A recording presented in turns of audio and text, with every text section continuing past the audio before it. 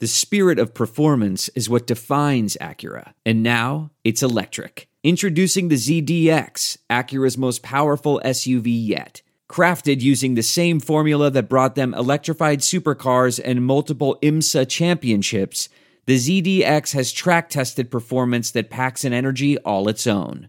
Unlock the energy and order yours at Acura.com.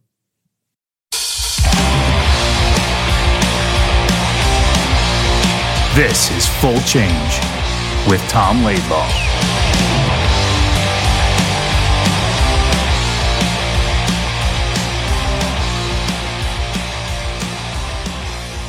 Good morning, Thomas. Today we have a very special show.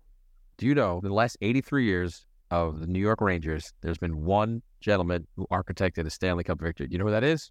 I do know who it is, but go ahead and introduce him. Well, it's no relation to me, but it's Neil Smith, and we got him on today. Neil Smith, how you doing there, brother? Good to see you. I'm great. Good to see you after all these years. Yes, it is. We go back a long way, back to college days. Still, yeah, I was in Northern Michigan, you were in Western Michigan. So a quick little story before we get going here. He intentionally started a brawl in college. He hacked me over the back of the leg, and I turned around, didn't know who it was, so I grabbed some other kid. Was it Kevin Scott or something I grabbed? Yeah, that's exactly who it was. I did that, and I got right off the ice and into the dressing room, so he couldn't come in me. And they were beating us. You must have been beating us. It was at Western, and you must have been winning or something. Hammernick was on the bench for you guys. Yeah. And Hammernick had been my defense partner for years at Western. Oh, I didn't know that. Yeah, and so he says to me later, only he can say it in that accent that he's got from Elliott Lake. And he goes, it should have been you down there taking them blows. Oh, that's back when I thought it was the toughest guy to play with. Yeah. Neil, was Tom as much of a nutcase as he says he was in college? I don't know. I wasn't at Northern, so he probably was a nutcase on campus at Northern, but he was a good player at college. I'll tell you that much. You don't make it where he made it and not be a good player. Him and Don Waddell. Yeah, Donnie was a good player. Donnie was the offensive guy. Tommy, you were more of the stay-at-home, physical guy. Right. And well, I think my freshman year, were you a junior, senior, or how far ahead were you? I started in 74. So 74, 75. I started in 76. Okay, cool. Very cool. Where are you from originally, Neil? Toronto. I'm from Don Mills in Toronto. And haven't been there much lately, but that's where I'm from originally. Good. And did you go right to college hockey, like junior B, or where were we first? No, I had, you know what, Tom, it was a struggle for me my whole life in hockey. I mean, I can go right back early days of my life when I was 10 years old. My father died suddenly. And, my mother was a hockey player in Winnipeg, and she loved hockey and Hockey Night in Canada. So my father, who was a piano player and also a businessman, he passed away, and then I was left with my mother. Well, at 10 years old, you'll do anything to please your surviving parent, right?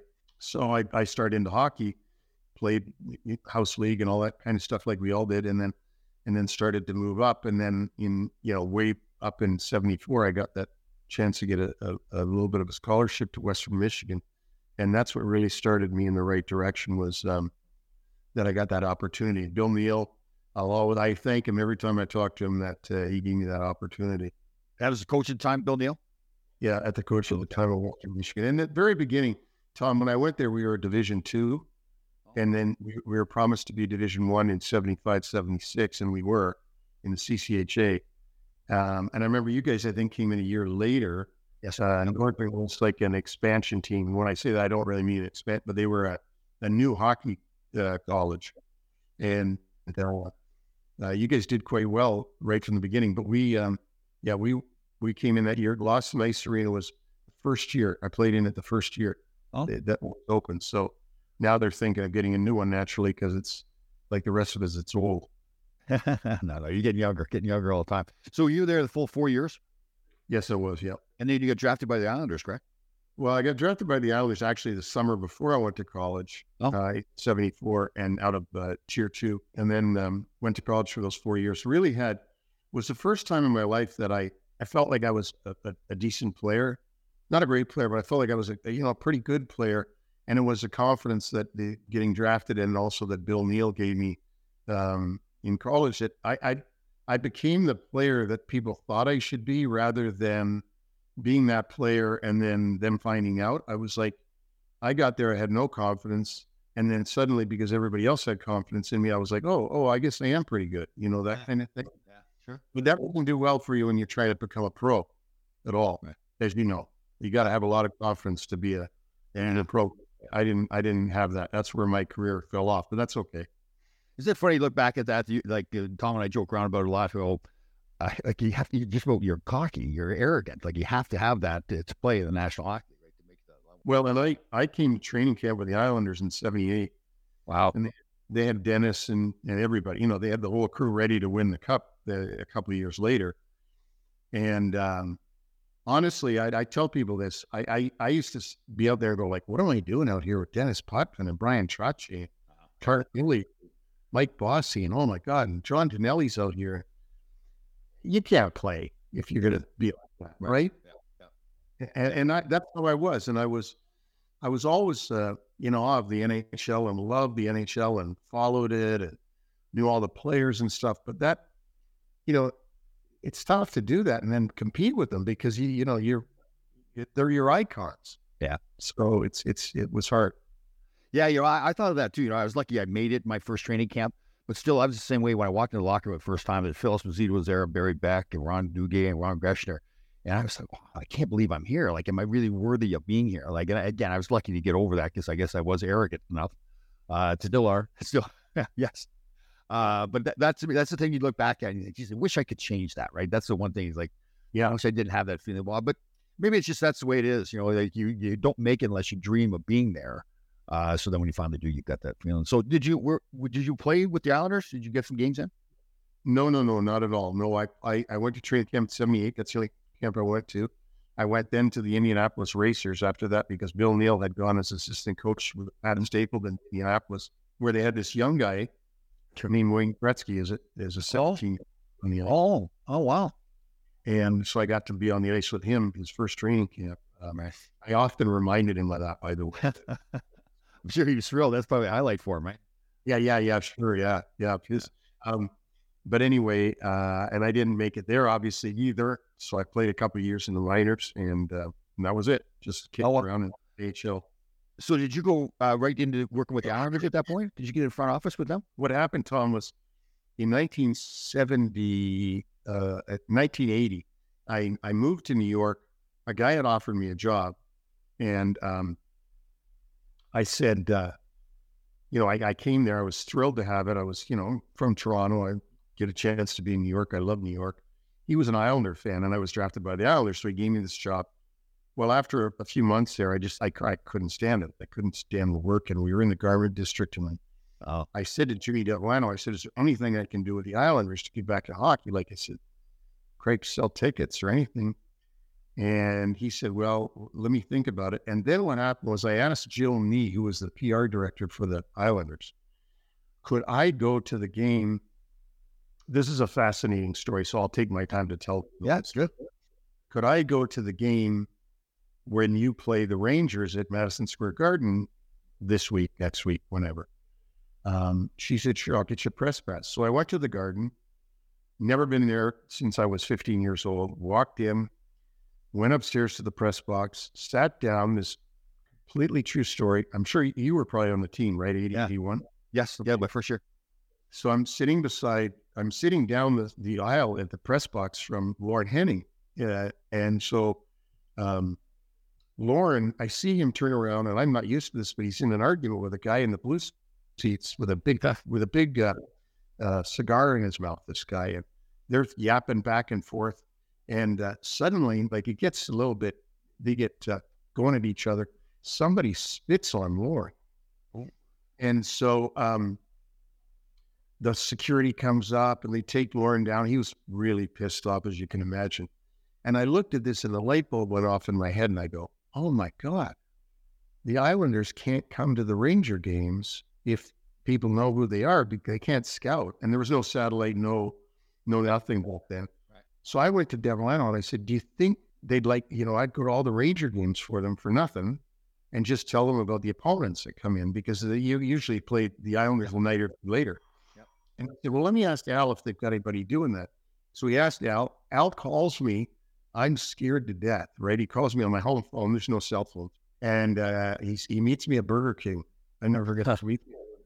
We sit down. He gives me these forms. I'm shaking in my boots. It's Al Arbor. Like I'm like, oh my god. And I start going to the Ranger games. I start diagramming things. I did the opponents or the Rangers of the breakouts, and it was a lot more.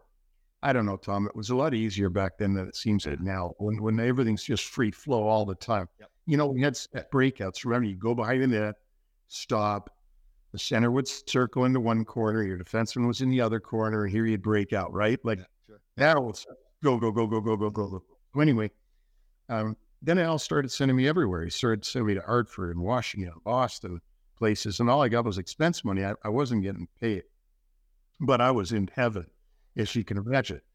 And so from there, they win the cup. And what really promoted my career, and you're going to laugh and hear this, was we played the Rangers that year, and they won 4 straight. And in the series, Barry Beck said, I don't know what's going on, but it's like they know what we're going to do before we do it. Oh. Well, that had nothing to do with me, believe me. I'm sure it had to do with the quality of the players and Al Arbor. But there were people going, well, who scouted the Rangers? And they said, well, that kid over there, Neil Smith. He's So they wrote an article about me in the Newsday. Fischler had me on TV. I'd admit, coming from where I'm coming from, Tom, I'm scared to death that the Islanders are going to be mad at me. Like, I'm going to take credit. I'm not trying to take any credit. They're asking me to do this. I don't want any credit. It's all Al Arbor and Warren Henning and the players. It's not me. But anyway, that happened. We end up, so that was a big deal because of the Rangers, beating the Rangers. And the theory being we knew what they were going to do before they did it, which I don't think was true. But anyway, we played like it. Yeah. Well, we went on to win, as you know, in 81 against Minnesota. And then they gave me a full-time job for $10,000 the next year doing post scout. Big bucks. Yeah. So here I was started now. Now I got my start. And I had a college degree and everything.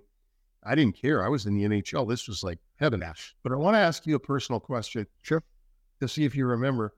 There was a time either during 80-81 or 81-82 that I actually came down into the Ranger lounge and said hi to you. I don't remember, Neil. You were sitting on a couch with some other players. I think the game was over. I don't know how I got down there. I don't know if you played the Islanders. I have no idea. All I remember is I knew you from our college days. Only, we knew who each other was, right? And then I came down and said, hey, Tommy, Neil Smith. And you go, hey, how are you doing? And you're on that one of those couches in that lounge that we had there. Sure, yeah. And I wrote to this day, whenever I think of you, I think of that. When I thought of that, I might go, you're so close to me. Like, you were like, hey, you're not like, what are you doing in here? You're like, oh, yeah, hey, you're great. I think you might have been sitting with Gresh. I'm not sure. Yeah, probably have the game having a few cold ones, yes. Frankly, I'm kind of shocked to hear this. I thought he'd big time you for sure. I was faking it, being the good guy. Yeah, just faking it. That's pretty cool. Okay, so how long did you do that then as a pro scout? Just 2 years. I did it 80-81 and 81-82. And then Jimmy DeRolano got the job in Detroit and had me come with him to Detroit. And I spent 7 years there, moving up all through the different jobs, the pro scout, the director of player personnel, chief scout of the amateur draft. I did the amateur draft for many years. So and then in 1989, when Phil got fired, and see, here's the key.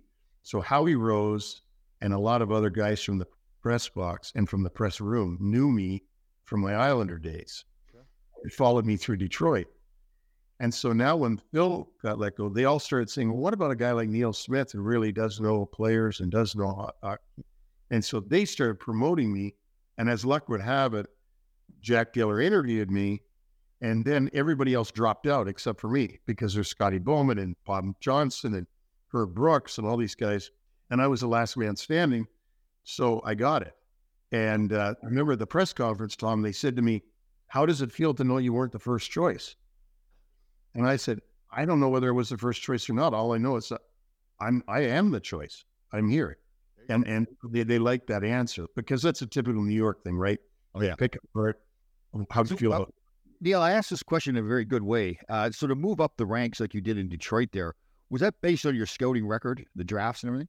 Well, I think it was based upon Jimmy Delano's confidence in me that I was doing a good job for him and that he was the GM the whole time. And that he had a lot of trust in me in whatever jobs he gave me. And it was a lot smaller organization, back then, Jeff in the 80s.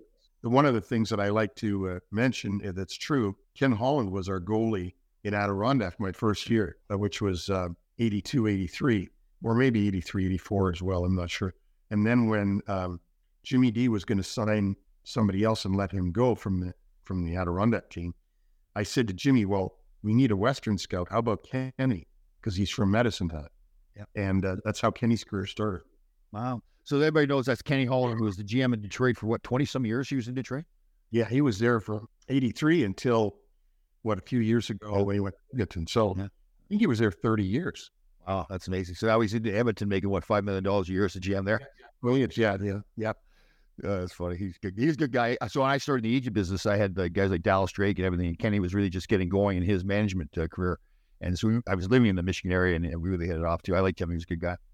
So Neil made some really great draft picks when it came to the Rangers, including Kovalev, Nemchinov, Zubov, a lot of Russian picks. Dougie Wade you picked as well. My real skill, guys, I think I knew players and I did well. And by the way, I want to go back to one thing is that, Tom, because this is important. When I was a player, unlike yourself, I didn't have the arrogance or the confidence or the physical confidence in myself that I could play in a tough time, right? It was a tough time in the NHL. And I never had that confidence in myself. But I can tell you honestly that as soon as I got the chance to be in management, I was like, I knew I could beat everybody. Yeah, I was going to say that. It kind of amazed me that you said you didn't have confidence as a player. Because, and again, it's a good way. The way you carried yourself as a general manager was that you were in total control. You knew exactly what you were doing. You were confident in yourself. Yeah. And that's how I was, and that's how I felt, and that's how I still feel about that job. If I had, if I had that now, I'm not arrogant about it. I don't mean to. I take other opinions and stuff, but I had no doubt that I knew that I would be able to use my brain to win because I was just going to copy what the Islanders did. I was going to try to copy that. I was going to do intelligent things, outsmart a lot of people. I thought that I could do that. Not that anybody else is dumb, or that I'm any. I just knew that I had that confidence. So like yourself, when you were going in to play in the NHL and could fight guys and stuff, which I could never do. And I mean this sincerely, you had to have the confidence that, well, I'm not going to get my ass kicked. I'm going to, I had the thing with a mental side. I'm not going to get my ass kicked. I'm not going to lose. I'm going to win. Sure. So I always had that confidence. So I've always found that really amazing that you could not have it in one area, but totally have it in another. Yeah, is that true? We've talked about it here on the show before where I went into training camp and they had me playing a rookie game and Hector Marini was playing for the Islanders. So I grabbed him and spanked him around pretty good. I'm thinking, I'm tough, man. I'm gonna beat up everybody in the NHL now. And so the next night, it's Freddie Shero. So they put me in the big game against the Islanders, which I was not due to play, but they saw what I did against Hector. And all of a sudden, Bobby Nystrom comes over to me on the ice, and I'm thinking to myself, okay, there's Bob Nystrom, there's Clark Gillies, and then now we're going to play Philly tomorrow night, and there's Ben Wilson and Paul Holmgren. I'm thinking, oh man, I can fight, but Jesus, is not a fighter anymore. Well, you know what it is. It was make that decision. Is this the way you want to play the game? Because you know how it is. Once you come in and you prove that's your role, then that is your role. You have to keep doing that. To add to that, one of your teammates, George McPhee, who said to me, I said to him, like, how did you fight Bobby Nye and all these guys? And George, you're just a little guy. He says, Neil, I knew if I wanted to stay in the league, I had to do it. Yeah. And see, that's the difference between a guy like him and a guy like me. I'd be saying, I don't need to be in the league that bad. Yeah, I know. Yeah. You know what I'm saying? In all honesty, I mean, it sounds chicken, but it's the truth. Like, I don't need to get my ass to be in the league. There's another guy.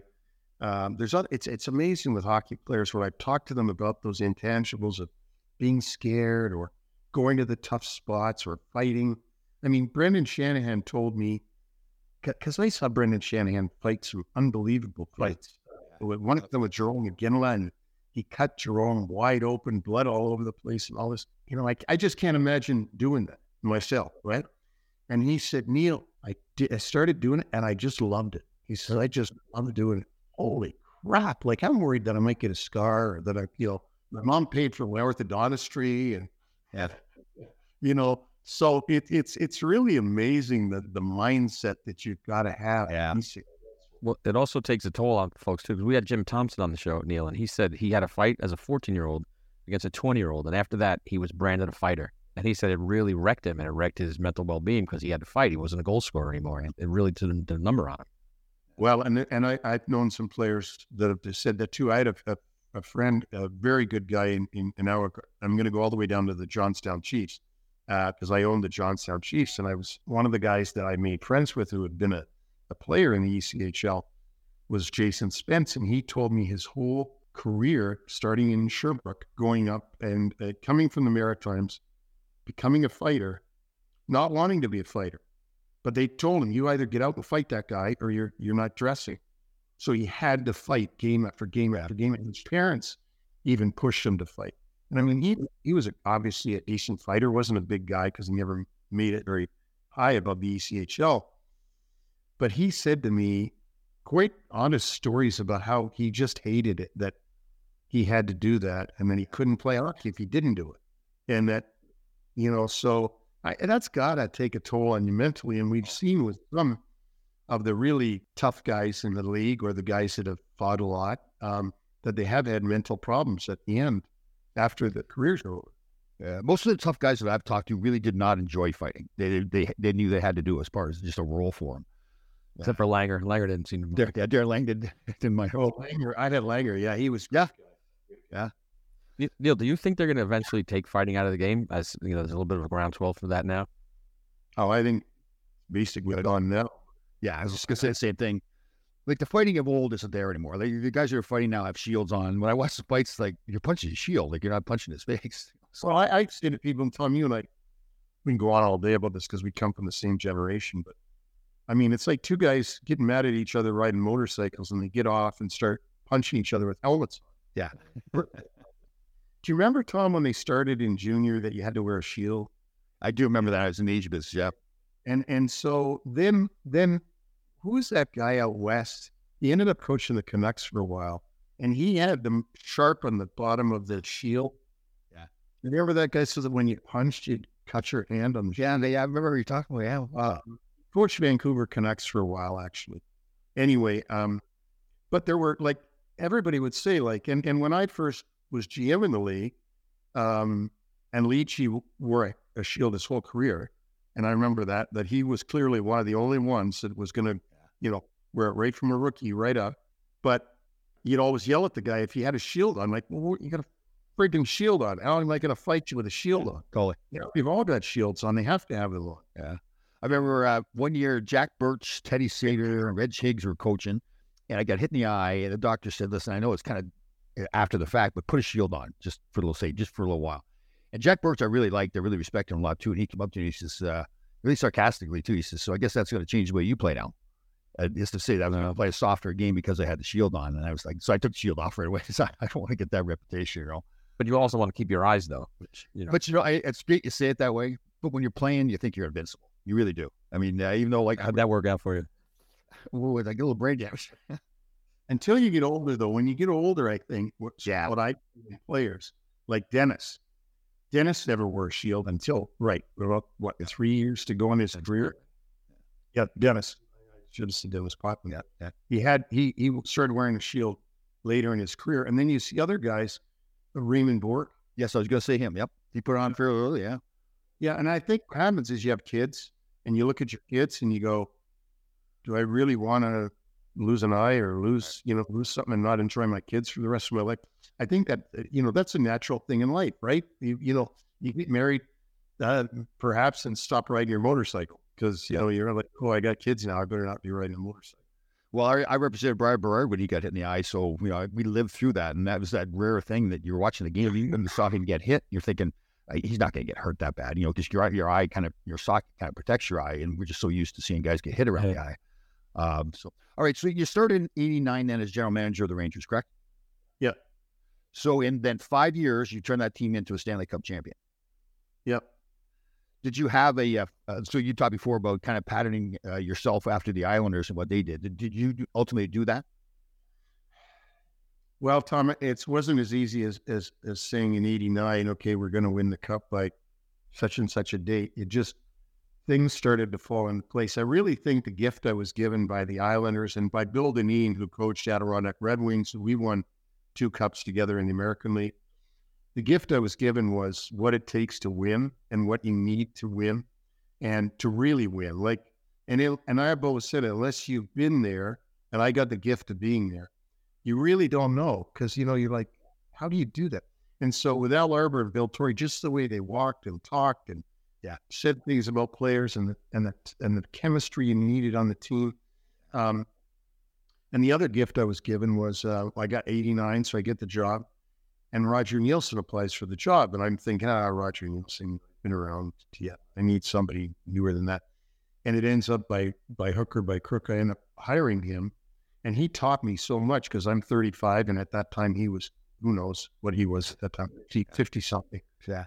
And, here I've got this veteran guy. It's like, I don't know how to plan training camp. I don't know how to plan. I've been a scout. So he did everything. And, was the greatest guy, was just the greatest guy for me, and really helped my career.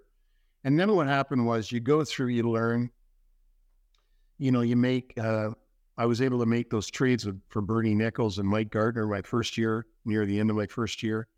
And that got me this reputation of big trades. Well, to me, it was a no-brainer. You get a guy that scored 70 goals the year before in Bernie Nichols. And I like Thomas Sandstrom and Tony Granato. They're great players, but Nichols was special. And then not that you traded those guys. That's right. Yeah. I think I can stop it for 1 second. Like, the one thing that you talked about, gaining some confidence, almost arrogance, it's to make that big trade that some people are going to, they're going to question that trade. Like, some people would have said, listen, Thomas Sandstrom and Granato are really good players. Is it really worth Bernie Nichols? But you've got to have that confidence to believe that is the right move, right? Yeah, that's exactly right. You got to have, and you got to say to yourself, okay, this might cost me my job. It might cost me a lot, but I got to do it. I got to do what I got to do, because I'm in New York, and I can't sit still and do nothing. Well, but what is it like to actually tell a human being, okay, now you live across the country? What goes into that on your end of it? How does that, what is the toll it takes on you doing that, or does it? Well, I'll give you a great story about that. Now that you bring it up, I just remembered this. So my first trade, where I traded a person from our team to another team, was actually Michel Petit to Quebec for Randy Moeller. I don't know if you remember that. Yeah. Oh, yeah. Yeah. I couldn't sleep the night before. All night the night before, couldn't sleep. It was like, is he just going to tell me to go screw myself? Is he going to tell me you're an asshole? What do you know about hockey? Blah, blah, blah. Was worried about all this stuff. And of course, then it was easy. When I did it, it was nothing. The players are just like, okay, right, part of the business. The other one that I really stressed out about it was, Tommy, you'll love this. At training camp in '89, Roger comes to me and goes, we just can't have Dion on the team. Dion's not going to, I just can't, we can't. That's a good invitation. That's good. Dion wrote, Dion wouldn't buy into the system, right? There's no way he would buy into Rogers' defensive stuff. So people, just so you know what Neil's talking about, so Roger Nielsen was a really defensive coach, and where Marcel Dion was just take the puck and do what he wants. I traded for you a couple of years earlier. Yeah, that's right. And so he says to me, we just can't have, it's just got to work. That's good. And I'm like, well, what am I supposed to do? Like, this guy's older than me. Dion was older than me, and he said, like, he's a Hall of Fame great player. So now I got to call Alan Eagleson and deal with Alan Eagleson and on this mammoth contract that he's got. You know what it was? What? 550 was his contract. Oh, wait, so he's making, oh, wow. That's what Marcel Dion was making. Wow. And so I had to pay him that year. I think we worked out a deal anyway, so we paid him. That was very difficult for me. I mean, Marcel Dion, my God, like I probably tried to pretend I was him in the driveway. Sure. You know what I mean? Right. And here's the clincher to that. So Marcel Dion goes into the Hall of Fame a number of years later, and I go to the Hall of Fame thing, and Emil Francis is there with me. And Emil Francis goes up to Marcel's wife and says, oh, hey, congratulations, Hall of Fame, this and that. Oh, by the way, this is Neil Smith. She looked at me and she goes, oh, you're the man that ended my husband's career. Oh, wow. Yeah, I know.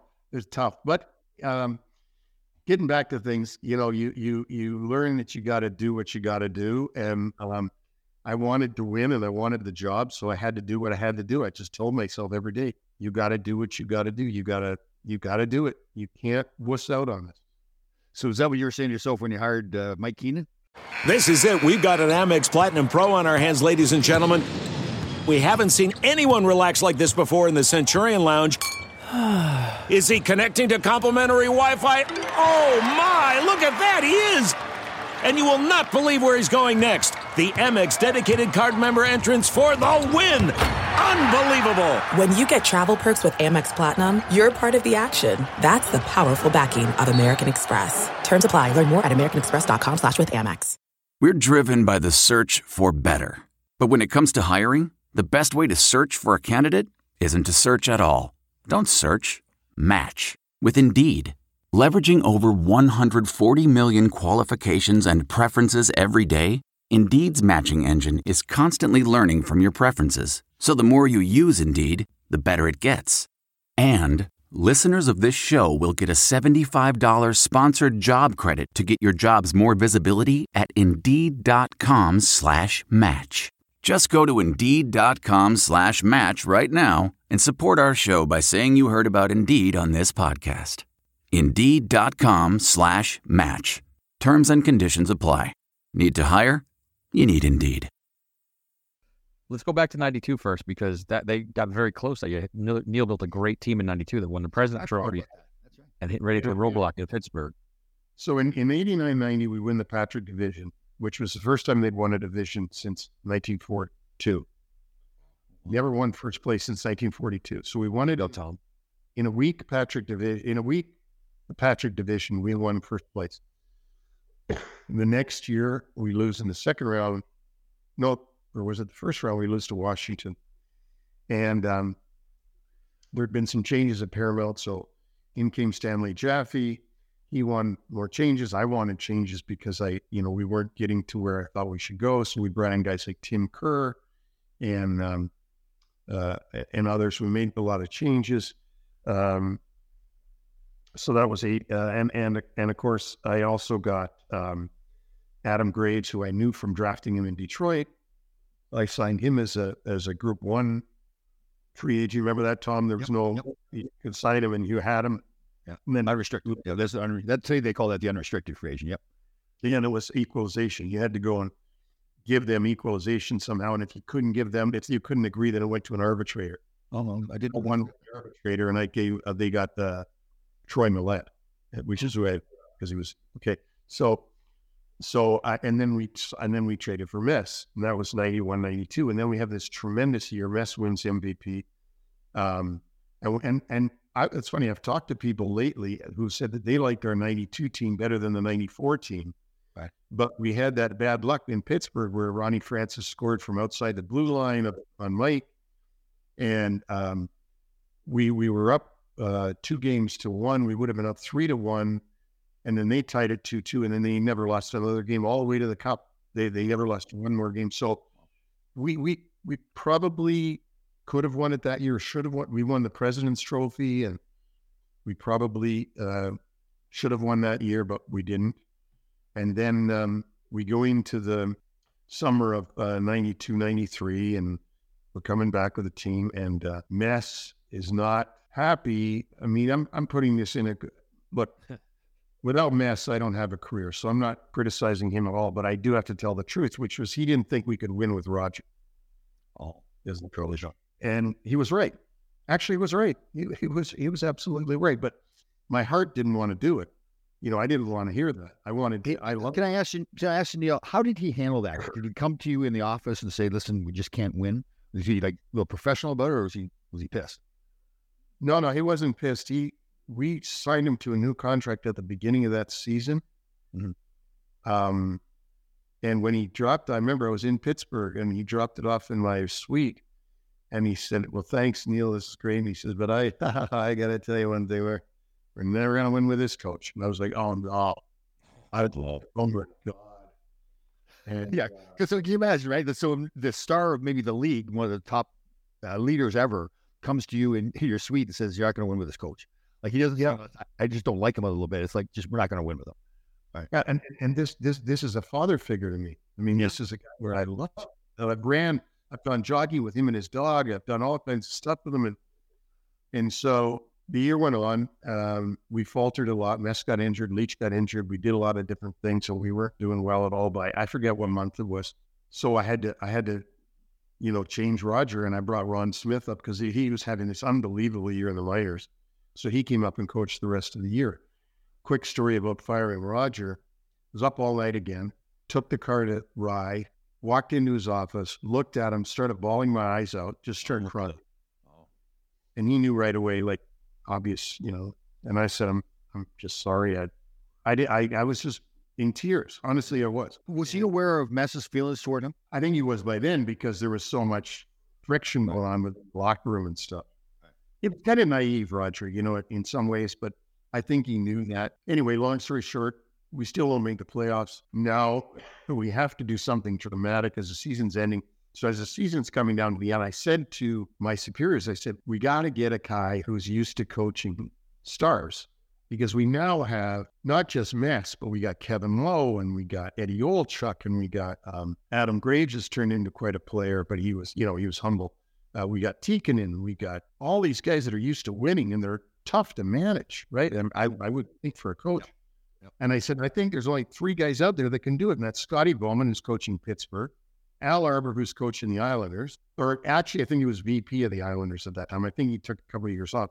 And I said, or Mike Keenan, he just got fired from Chicago. He's the only guy available. So we went and got Mike Keenan, just negotiated into a deal to get Mike Keenan. Now, Neil, can I ask you a question? So he's got quite the reputation at this point, right? Like Mike Keenan takes care of Mike Keenan. And there's nothing wrong with that. That's business. But he became that guy that a lot of GMs would hesitate about hiring because felt like he wasn't going to listen to anybody, right? Did you feel that way? Right. I didn't know it to that extent. And here's my arrogance. My arrogance was I'll get along with anybody. I can work with anybody. Right. Nobody's going to bother me. I know how it's not going to bother me. So we hire him. And Tommy, right from the friggin' get-go, I know oh no, this is, it's a nightmare. Seriously, from training camp, right on. I knew it was a nightmare.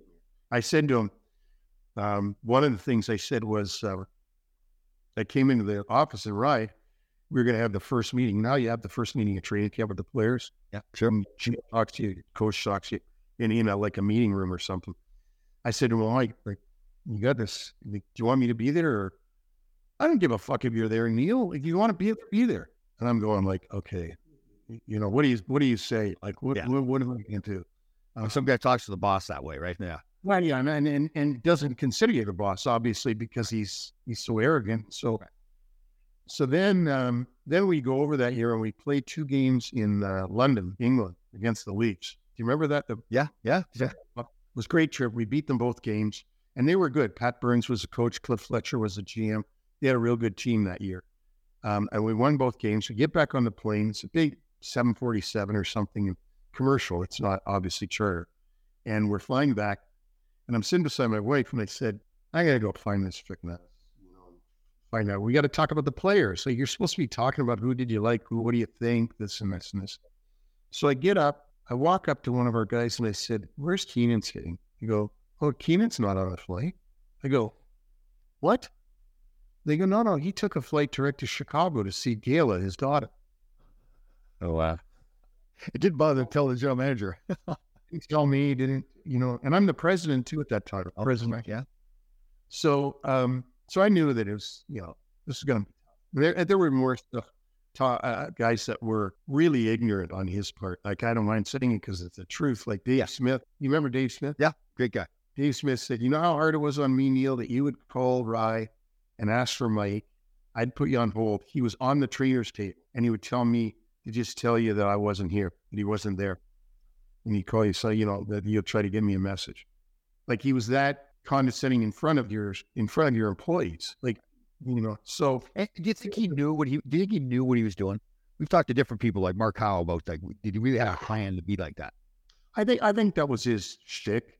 I think it was. I think it still is. I think his life has been one of being adversarial in a non-physical way. And he's never been in a fight. He's never been in a fight in his life, I don't think, has he? No. That's the amazing thing when you watch him. Like you get all these guys that play tough and everything. And I remember I was trying out for the Olympic team, and he tried out with me. I couldn't even remember him on the ice. And then when he didn't have a job, he'd be calling me up. Like, he wanted me to call Don Waddell, and he said we were buddies. He's sucking up to me. Meantime, he's like, when he's walking down the hallway at the Spectrum, when he's coaching, he'd walk right by me like he never knew who I was. He did things that, I remember Colin Carroll telling me stories about at Rye when he'd tell Coley to go get Tony Amlati or go get Adam Graves or go get Joey Kosa or go get one of these guys to come into the office. And he'd say stuff to them. And Coley said to me, he says, I looked at Gravy and I knew I had his right arm. I could grab his right arm. Oh, free. Hit Keenan. Because any one of those guys could have knocked the crap out of him. Yeah, totally. But can you imagine having the balls to say to Adam Graves, like the class act of class acts, right? Totally great. Yep. And even Joey Koser, like, I've known Joey since he was 18 years old, and I wouldn't say anything. Oh, I didn't want to go near Joey Koser. He with one punch, he would kill Keenan. Yeah. Oh yeah. But anyway, that was Keenan. And you know what? He got lightning in a bottle that year. He caught the right team with all the right players, and everything was set. He was the right guy, obviously, because he won. But he was never successful after that. Like, I mean, go to other teams and that. His act didn't wear well. In fact, we got Wayne because of Keenan. Because if you remember, Wayne was traded from the Kings to St. Louis, where Keenan was a coach, and was only there from the deadline to the end of the playoffs, and hated Keenan so bad he would never go back. Oh, I didn't know that part. Oh, wow. Oh, absolutely. Yeah. Wow. Yeah, that's interesting. Yeah, that's hard for Wayne to be like that. Wayne's not like that at all. That must have been really bad for him. Yeah. Wayne will see good in any doubt. Yeah. No, he admitted it though. He admitted it when we were on Howard Stern together in '96. He admitted that he didn't like Keenan. Oh, in fact, he said he hated him. Yeah. That's rare for Wayne Gretzky to say he took a lot of prodding. At first, he tried to play it off, be diplomatic, but then finally came around. He's like, "Yeah." I'll tell you, the guys have no problem. Like Brett Hull has no problem. Yeah. Well, you know what? You look at it now too. The stories I hear from guys like Mess really took over the team, right? Yeah. Right. So really, that's it. It's good you're on the show. So you assembled, and you talked about it before, not just a talented enough team, but a character enough team too, a leadership team, right? With Messier and Graves and Leach. It seemed like they all followed Mess, right? So, and Adam Graves is good because he knew that was his role to be like the assistant to Mark Messier, and you put that team together. So it's like you look at it, yes, Keenan was there as the coach, but you had assembled the team that really didn't even need a coach, to be honest. Well, yeah, to be honest, yeah. I mean, I just think whenever you win a cup, whatever role, whoever was there was the perfect guy if you win the cup, right? Yeah, very true. And I think that, we also had Kevin Lowe, who was, what a great, and McTavish was there. McTavish is a good leader as well, right? And he was a leader. And Steve Larmer. Larmer was there. And I also want to say, because this is just the way I am, I was very, very lucky that while I was trying to do this, guys became available that I could do it with. Right. Steve Larmer, all of a sudden, after all those consecutive games, it ruins his Ironman streak and sits out and says, I'm not playing for Chicago anymore. I didn't know that. Yeah, that's how we got him because, and then, Mess, Pocklington didn't want to pay Mess. And so Mess became available. And then Kevin Lowe, he wanted a chance to make some money at the end of his career. So, they traded Kevin Lowe. Eddie Olchuk, who didn't end up playing much for the Stanley Cup team, but was a star, was in Winnipeg, and Mike Smith decides he's going to trade him to me for Chris King and Ty Domi. That worked out well for Winnipeg, but I mean, it's really tough to say that Eddie Olchuk, Chris King and Ty Domi, I love those guys. But I mean, it's Eddie Olchuk, he was a star. Yeah, it's like you said, you took really big swings. You said that early in this interview, and it worked out for you. Jeff Book was another guy. The Book trade was good too, right? Yeah. The Book trade happened. How that happened was, so it was $1 million, Bernie Nichols, Louis DeBrusque, and Stephen Rice for Mess. That was the trade. Okay. And I said to Stanley Jaffe, I said, Stanley, we got to tell them that we're not giving them the money unless we get Bookaboo. He says, what? Who's that? I go, he's a good young defenseman there. He's huge. And I said, we need a guy like that. We need a young guy, with all we're giving up, So I call Sather, and he's fucking furious with me, saying like, I'm going to look like a village idiot and blah, blah, blah, blah, blah. I said, well, I'll tell you what, let's make it as a second trade, and I'll trade you David Shaw for him, a week from now. And he had no choice because he had to get the money for the owner, right? Right. So I ended up getting Bookaboo for David Shaw. People need to know too, at that time, Glenn Sather, who's a GM in Edmonton and had a lot of success, he was kind of like the top dog, right? Like everybody just like feared him, and he was up. He's walking around. He's got some arrogance to him too, and I mean that in a good way. He believes in himself. So for you to be you kind of fleecing him a little bit, must have just drove him nuts. Has he ever said anything to you since that? Not real. I mean, he would never admit that he didn't get the best of all his trades. I mean, there were a lot of trades with him, and he would never admit to that. But he did say, though, publicly, Neil had the courage to stand up and trade for Mess when nobody else would. And what he meant by that, as it seems obvious now that you would trade for Messi, it wasn't back then. I mean, you were still in the league. Mess was thought of as a guy with high mileage, been through a lot of Canada Cups, Stanley Cup final, a lot of stuff, a lot of miles. And maybe this was just Sather again trading away a guy that was done. And the Rangers doing the typical Ranger thing like they did with Marcel Dion and Blade Stoughton and on and on, or getting the guy past his prime. So there was a lot of, not everybody was in favor of making that trade, believe it or not, to this day, now that it's the, mythological character that it is. Yeah. Wow. Imagine the egos in that locker room. Mike Keenan, Mark Messier. I mean, and I mean that in a very good way. Like to do what those men did, to lead the way they led. Man, they had to believe in themselves a lot. Like Mess, the stuff that he did, the way he handled himself. So the rumors about Messier taking charge of the team. Yeah, that's what I was going to ask. The urban myth is that Keenan just kind of quit in the Devil series. Did that happen, or can you speak to that? Well, we were in that gloom, and we were doing okay, but then we're in that game 4 it would have been when he had a meltdown and took out Richter and put in Heels, bench Leachy, bench somebody else. I think Mac T or somebody. And I'm like, what the F are you doing? Like, what's going on here? We're only down by a goal or two, and we're just taking ourselves right out of it. So I remember coming back being livid about this and going into game 5, and everybody in the organization was all shook up because like, what are we doing? We've got a chance to finally do this, and we're self-destructing. That was really hard. I don't know that he quit. I mean, I wasn't in the locker room. I wasn't with the players. But he certainly did stuff that was, like, what are you doing? You're sending the wrong message to the players, the fans, everybody that, you're giving up on this thing.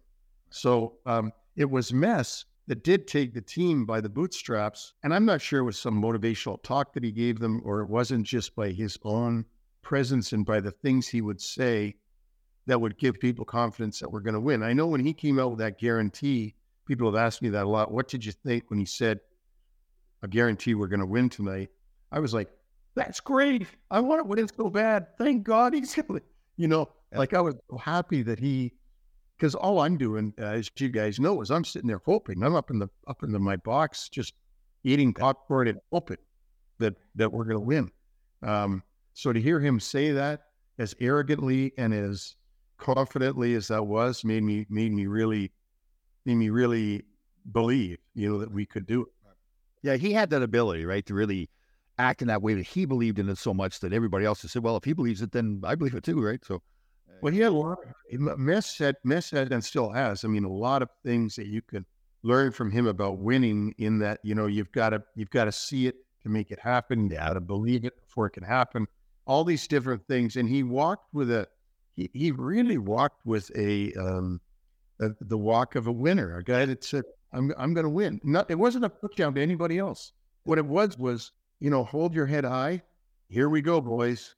Like he physically and mentally does that. He still does that now when we go to events. He's got that chin up in the air, and he's just got that look that, yeah, I'm Mark Messier, and yeah, we're gonna win. Confidence. We played an outdoor game out against Philadelphia, I guess like 10 years ago now, and we were doing the pregame or skating a little bit before we went down there to play. We were over at practice facility. He was on the ice, and I skated by him. I said, so we playing to win? Looks at me, go, is there any other way? It's not, guess that. And he does that on TNT, I think. Yes, they're not TNT, but ESPN. I'm sorry. Excuse me, ESPN. I think he holds that confidence on ESPN when he says things and the way he looks. And I mean, he still looks like he could play. Yeah, he's in that great shape. Definitely. So you go on, you win the cup, and then Mike Keenan. It was right after the cup that Mike Keenan said a bonus was kind of during the cup. He was making his plot to get out of there. Right? Yeah. Here's the thing that I had heard this, but I was trying to ignore it because all I wanted, obviously, guys, was to win the cup. I mean, I go wherever you want to go when this is over, but please, for God's sake, win. And I had heard that he was negotiating with Detroit, whether him or his rep was. And then it was... this is during the finals? During the final, yeah. Oh, wow. And then, we win. And then I'm hearing that, the stuff he wants to get out, and he's going to use, if the bonus checks don't come on time, they're supposed to be in the contract. It said they have to be paid by July 1st, that if it didn't get there by July 1st, he would take a breach of contract, and that's the way he would get out. Well, he'd already made a deal with St. Louis, found, said that this was a breach, and then went to St. Louis, and which Gary Bettman found all to be nonsense. And if you remember, Keenan was suspended for the first 20 games or something of the season. St. Louis was fine. So it was a big brouhaha. For me, I was just thrilled. I'd gotten two things that I really wanted: the cup and Keenan to leave. So, because you couldn't work with him another year. Right. I mean, he'd already cost us.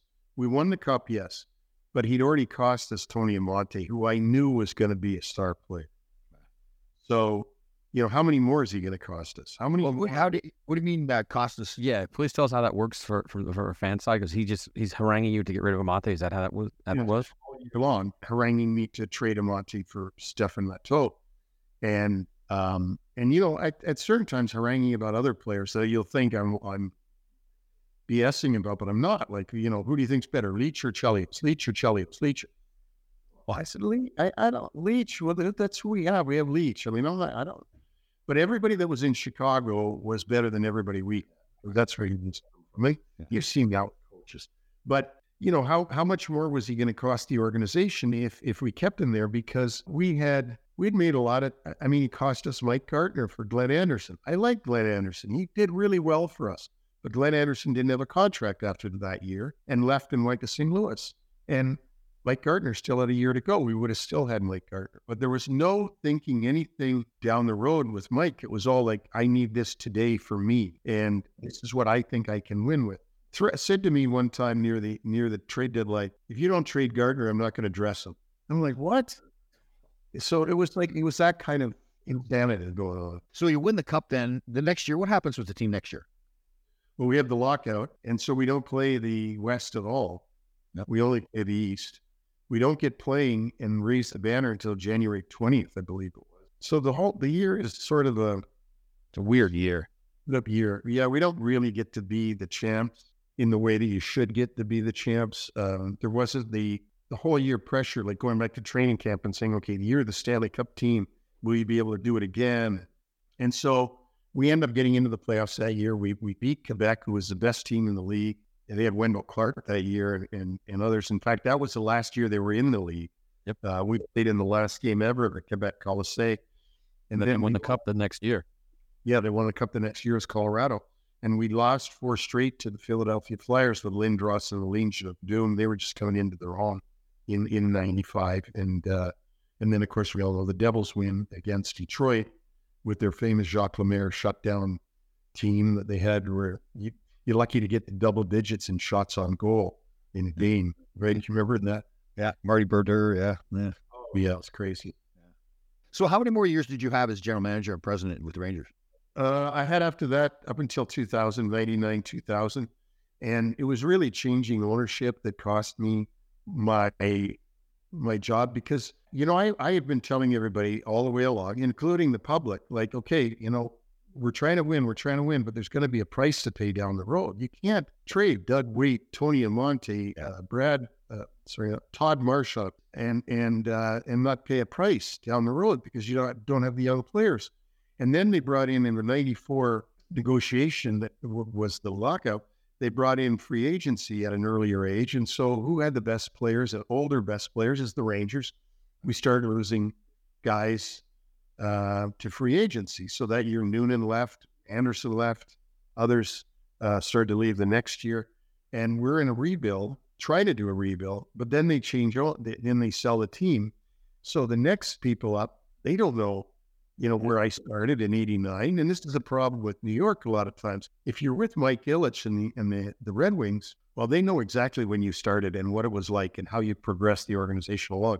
If you're in New York and you don't know much about hockey to begin with, and you've just taken over this corporation, happens to own the Garden and owns the Rangers, well, you're like, well, why can't you win it this year? Yeah.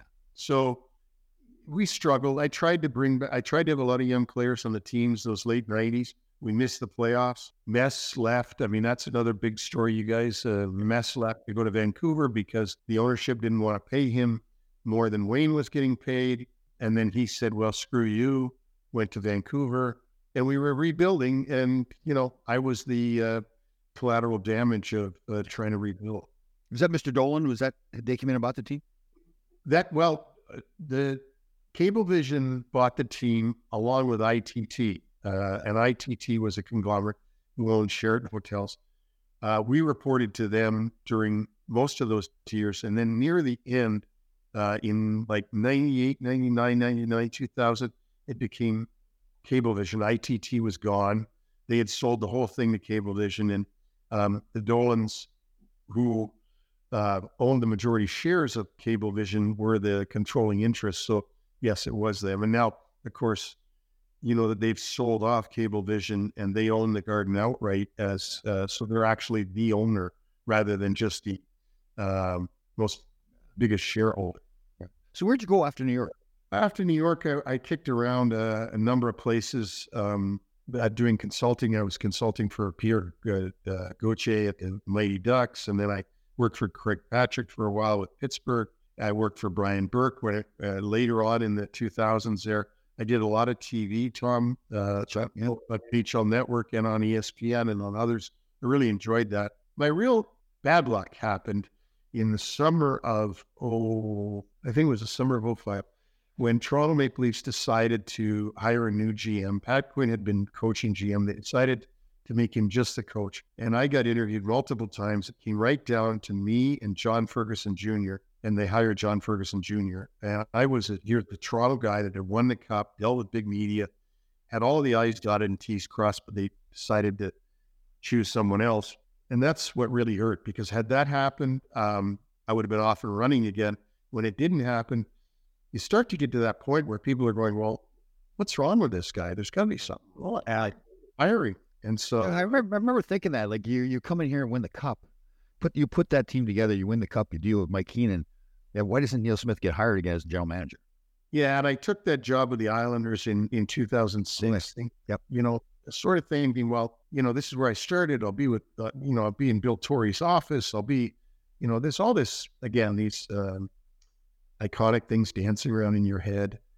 And I should have paid more attention to who I was going to work for, because it was an impossible situation. As soon as I got there, it was impossible. And I was gone after a couple of months. I said, no, I can't do this. And who was that again? Who was the owner there?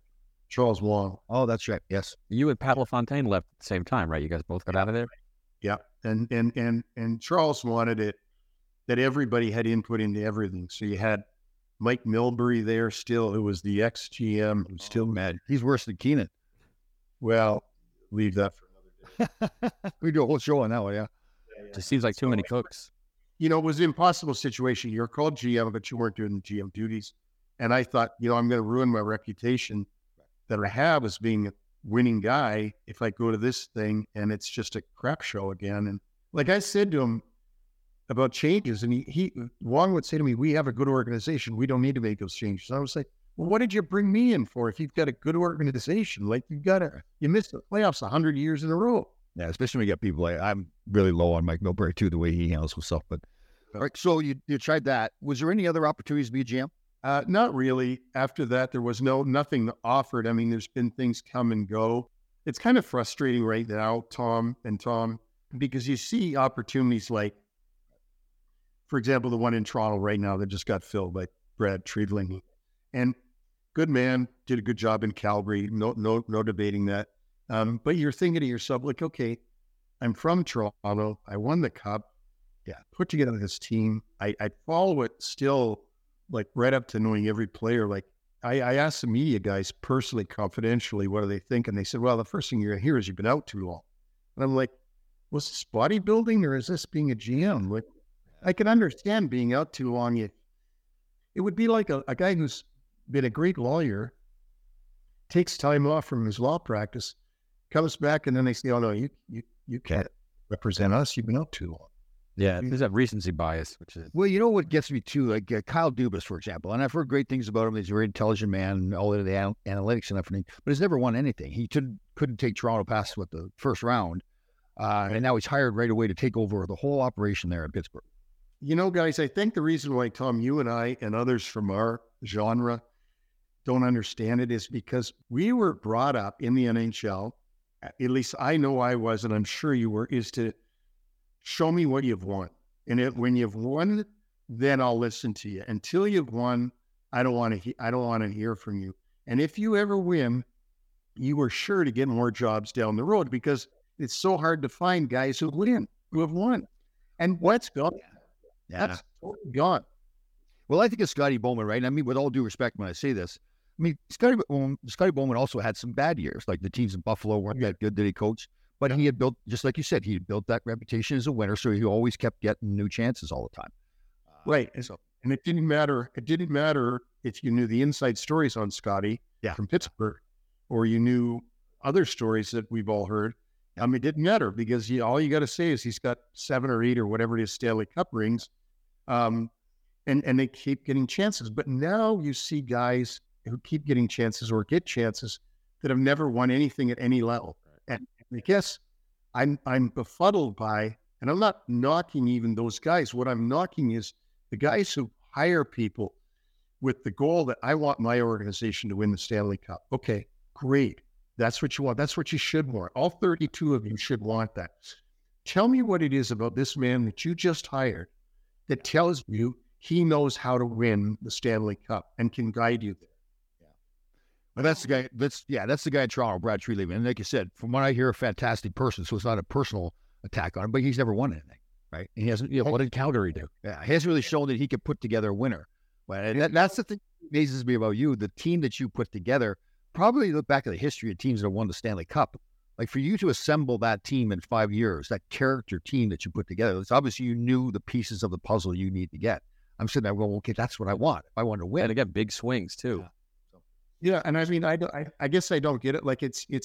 I don't want to criticize anybody, but I do want to say that, like, I'm Kyle Dubas, who's never played, never won, never coached, and clearly to me, showed with Toronto's lineup that he didn't know how to put together a winner. Like the exact opposite of what you did with the Rangers. He just couldn't figure it out. Like he couldn't get those character guys together. He felt like I have all these skilled guys, and then I'll go get a couple of tough guys. So the team's now going to have more character. It just doesn't work that way. Well, absolutely. And then the thing though that I think that happened in Toronto and everything, there's complications to everything. So before we start criticizing anyone, we should understand that there may not be people available and all the rest of it at that particular time. But what was the one thing a year ago today that Toronto needed more than any? Goaltending.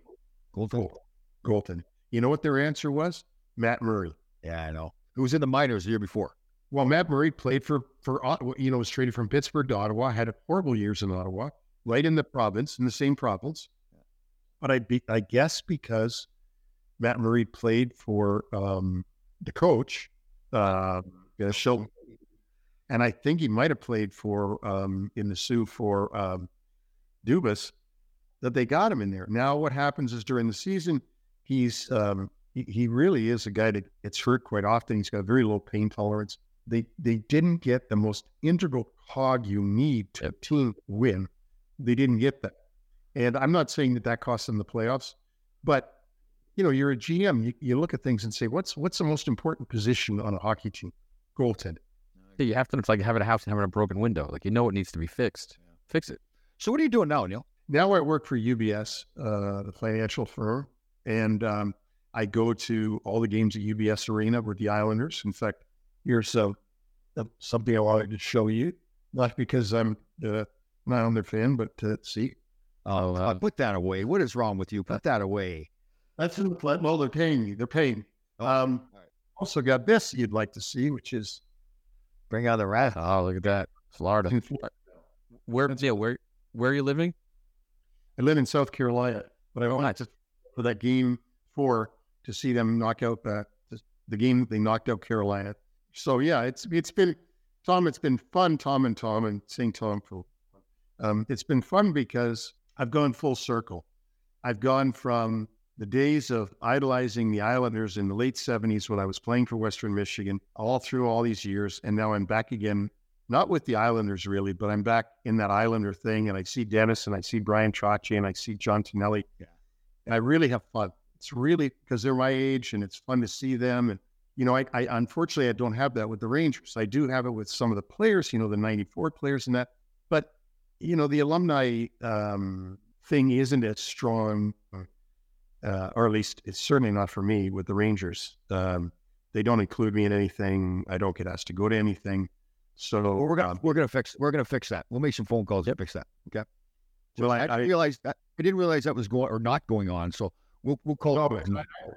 Tommy, I haven't been to anything. They don't. Okay. And I think that's that's backstory on that, but we'll talk about that some other time. So Neil, you look back at it, you did something historic, for the whole league, but here in the city of New York, winning the cup after all those years. Any regrets when you look back at all the stuff you did in your career? I'm sure there's some, Tom. I mean, I can tell you one thing. Personally, I regret not being more of a political guy, trying to make sure that I'd be in work forever with other teams and all this. I was so Ranger oriented that I never thought the day would ever come that I wouldn't be with the Rangers. So I didn't go glad handing and schmoozing and ass kissing the way some people do while they've got a job to make sure they get another job. I didn't. There's a lot of that in the National Hockey League. Yeah, I didn't do that, and that's a mistake on my part because anyway, that was just a mistake on my part. I think I regret.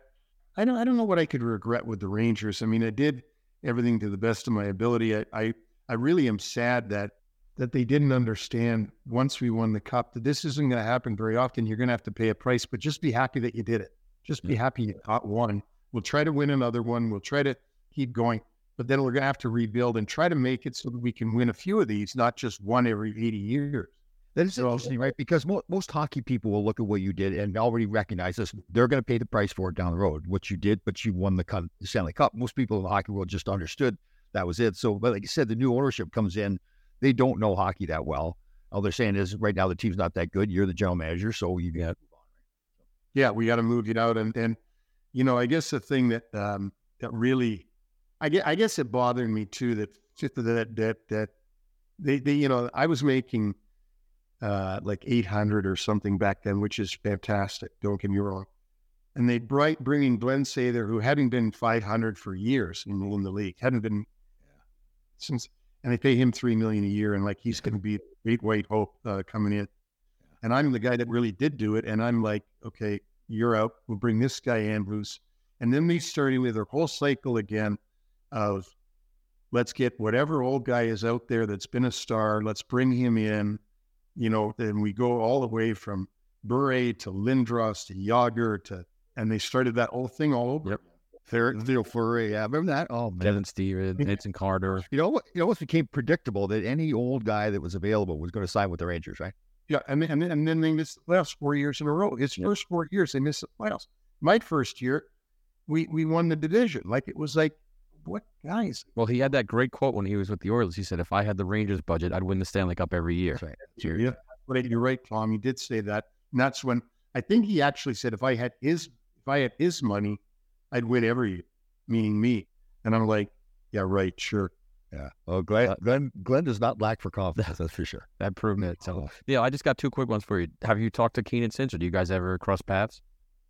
I crossed paths with him on TV a number of years ago. We did some TV together, and then, of course, at the '94 25th year anniversary, which would have been in 2019, I saw him there. And I haven't talked to him since. I heard he was coaching in Italy or something, and I heard that his health wasn't great, which is unfortunate. Well, Ron Dugas says they're very good friends. He said Mike softened up quite a bit. Who knows if that's true or not, but that's what Dubes says.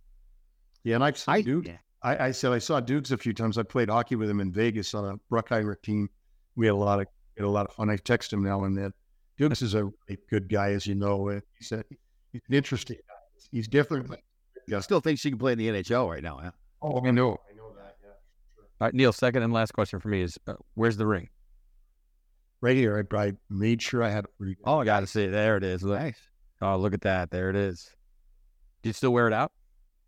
I wear it, when I go to games, and wear it if I think that somebody would like to see it. I don't wear it, Awesome. normally, because I don't like to draw that attention, and that's the truth. Like if I'm going to wear it out to a restaurant or something, I don't want people saying, "Hey, what's that? What did you?" No, but at a game, you definitely want people looking at that and saying, "Here it is." I mean, that's a call. You know what? In the role that I have at UBS Arena, I have that. I have my Islanders ring, and I wear them both. And it's sort of fun because I can say, "Oh, you don't like the Rangers? Well, here's an Islander ring. You don't like the Island? Here's the Rangers ring." How many people have won a cup within the Islanders? Two. Greg Gilbert and Neil Smith. How did you know that? That's good. It's that NYU education. That is good. That's impressive. Wow. Yeah, I use that trivia question, and nobody gets Gibby on that. They don't get it. They'll say something like Healy, no, Healy.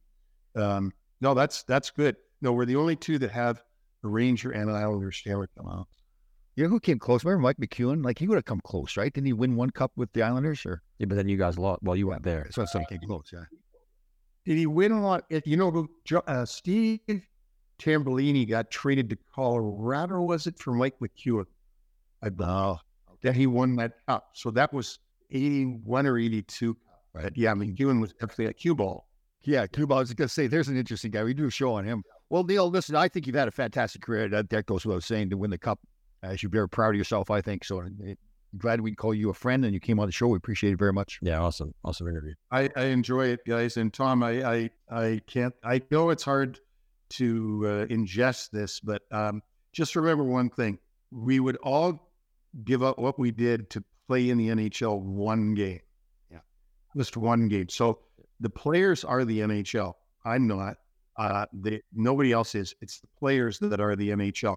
And it's the players, I'm lucky because I found a way to participate in the NHL outside of being a player. But I will always have the greatest admiration and look up to guys that actually played in the NHL. I was never able to do it. I wasn't good enough. And but I squeaked into finding other ways to get in there. So just you should be very proud of your career, and so I'm sure you are, but you should be, and the fact of what you can talk about what you did as a player, because there's nothing like being a player.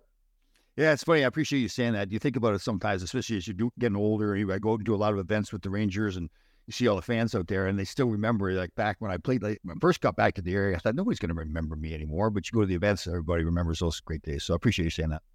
Yeah. Great to see you again, Neil. Great to see you guys. Really good. Yeah, thanks, Neil. Awesome. Yeah, thanks for having.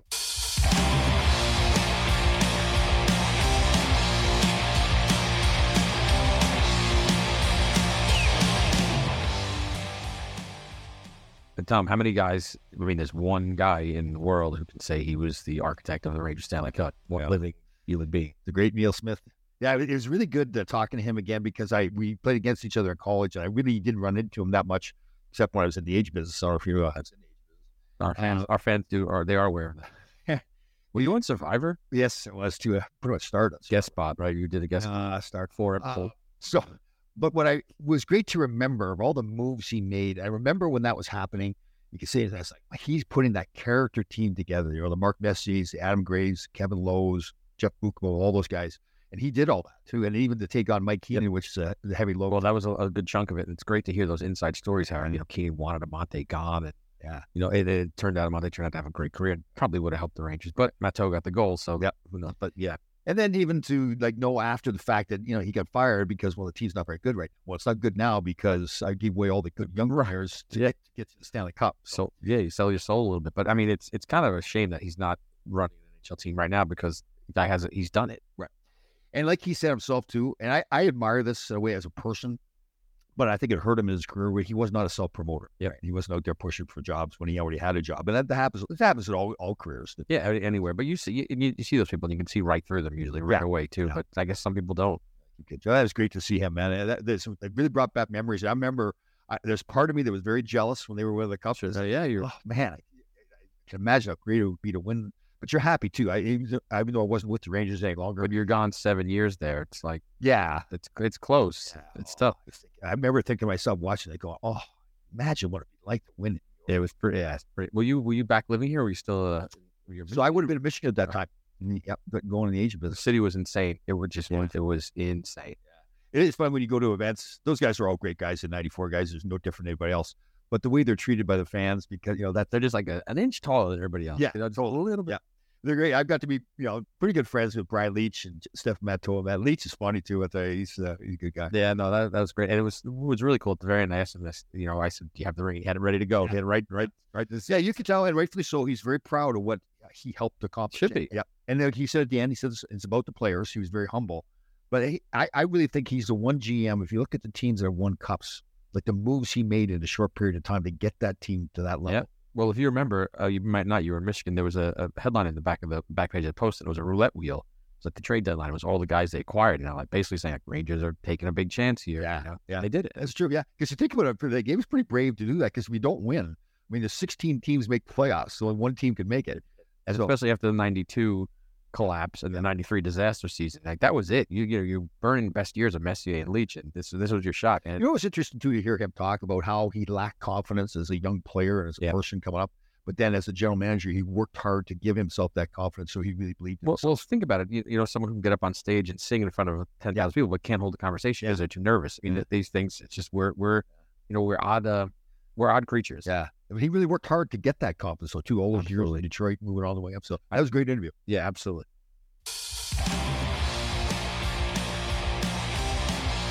All right, Grasshoppers, thank you for listening. We had a fantastic show. We'll see you next time.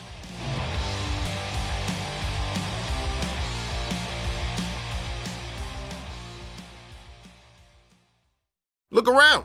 You can find cars like these on AutoTrader, like that car riding your tail. Or if you're tailgating right now, all those cars doubling as kitchens and living rooms are on AutoTrader too. Are you working out and listening to this ad at the same time? Well, multitasking pro, cars like the ones in the gym parking lot are for sale on AutoTrader. New cars, used cars, electric cars, maybe even flying cars. Okay, no flying cars, but as soon as they get invented, they'll be on AutoTrader. Just you wait. AutoTrader.